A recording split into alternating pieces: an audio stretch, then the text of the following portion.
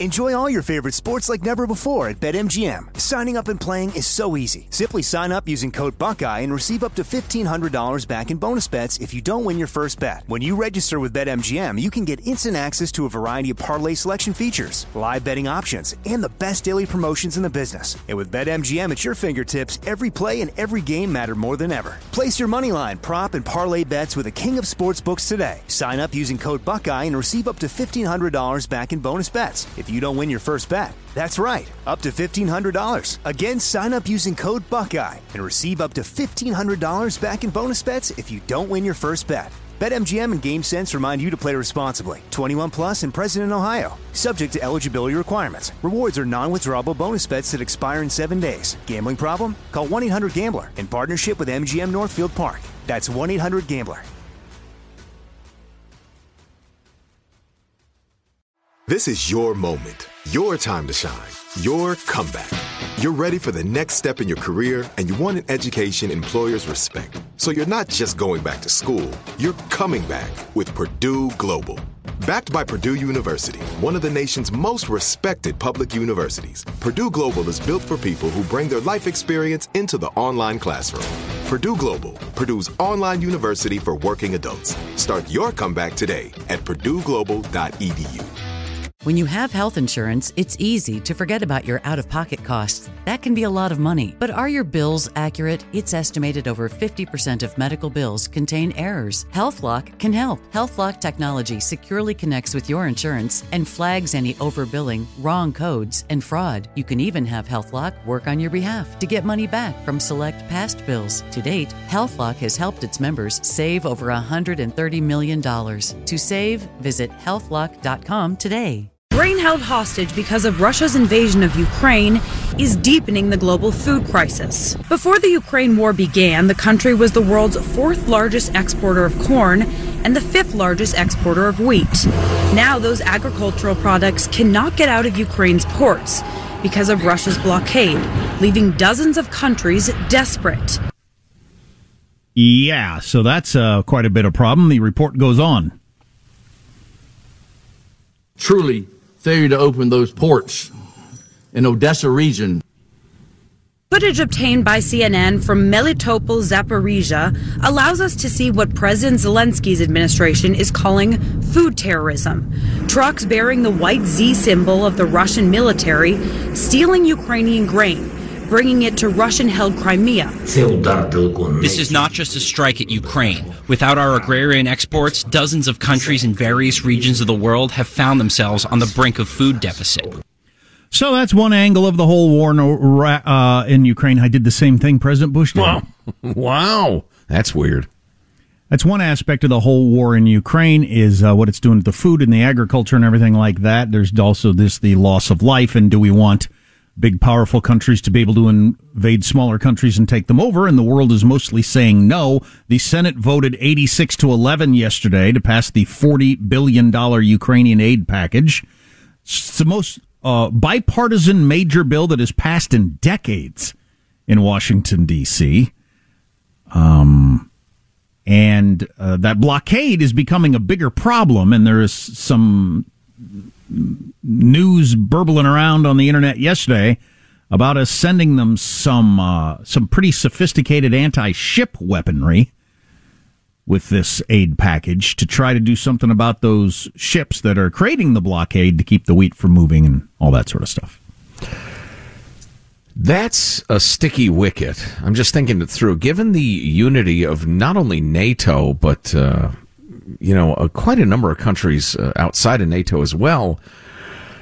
And yeah, I know the risk of nuclear war, blah, blah, blah. But if you have, and I haven't seen the figures recently, but if you have 5 million, 10 million, 100 million people at serious risk of starvation because of the blockade, combination of the wheat literally being blocked and all the other commodities being blocked, and what that will do to global commodities prices.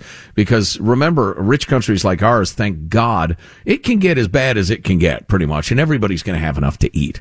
But countries that can barely afford to feed their people, nobody's going to give it to them for free. So the ripple effect is going to be enormous. So at what point does the world say, okay, 100 million people starving, that's no good. We're breaking your blockade, Vlad. Sorry, but we're breaking it. If you want to fight us, go ahead and fight us. But there ain't no more blockade. That's a damn good question right there. That is completely separate from, is Ukraine worth fighting for? The number is that I heard yesterday was 400 million people. Okay. Wow. That they believe will be at risk of serious not getting enough food, if not starvation, because of this. You're right. That's a completely different topic for the rest of the world. 400 million people at threat of starvation? Does the world say, we ain't putting up with this? That's a good one. Yeah, I don't, and like I said, it is a sticky wicket. I'm just kind of thinking it through, what dynamics will be in play and how they're likely to go. I'm sure the conversation is being had, probably pushed by those most closely involved in global food, questions. That'll be an interesting one to keep an eye on. Yeah, so here's another thing to keep an eye on, and I don't know how Russia is going to handle this. So, there are over 1,000 soldiers that were still in that steel plant when they finally gave up. I mean, they were. I don't know if you had read any of the articles or saw any of the pictures, but you had guys with no legs and no arms, and I mean, they're in bad shape. Anyway, and no medication to treat open wounds. You can probably draw your own conclusions, Doctor. So they are now they're prisoners of war in the hands of the Russian military, and. Over the last couple of days, if you've been following this story, the Ukrainians had their first trial of a Russian soldier who had murdered some old guy in the street. Terrible story. And this kid is young, this Russian soldier. Did you watch any of this? Yeah. Mm-hmm. Oh, my God. He's a kid. He is a kid, and he looks scared and sad. And he said to the guy's wife in the trial, he's in this cage in the courtroom.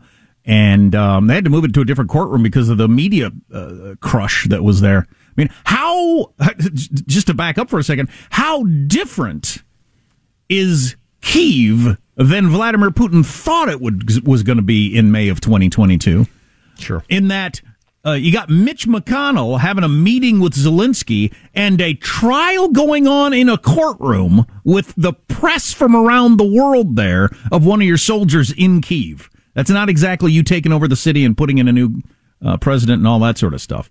But anyway, they had this Russian kid in there who says his commander screamed at him and he panicked and he shot this old guy in the street for nothing, basically, murdered him, and he begged for forgiveness from the guy's wife. I mean, it was just as tragic as anything could be. It's the whole war is hell. War is hell because it is on every different level that you can possibly imagine. Anyway, Russia's reaction to the fact that the Ukrainians are putting their soldiers on trial is they said, well, we're going to put these 1,000 dudes that surrendered to us in the steel plant on trial. We believe they're Nazi terrorists. So if Russia decides to go through with that and have some sort of fake trial with a punishment of who knows what?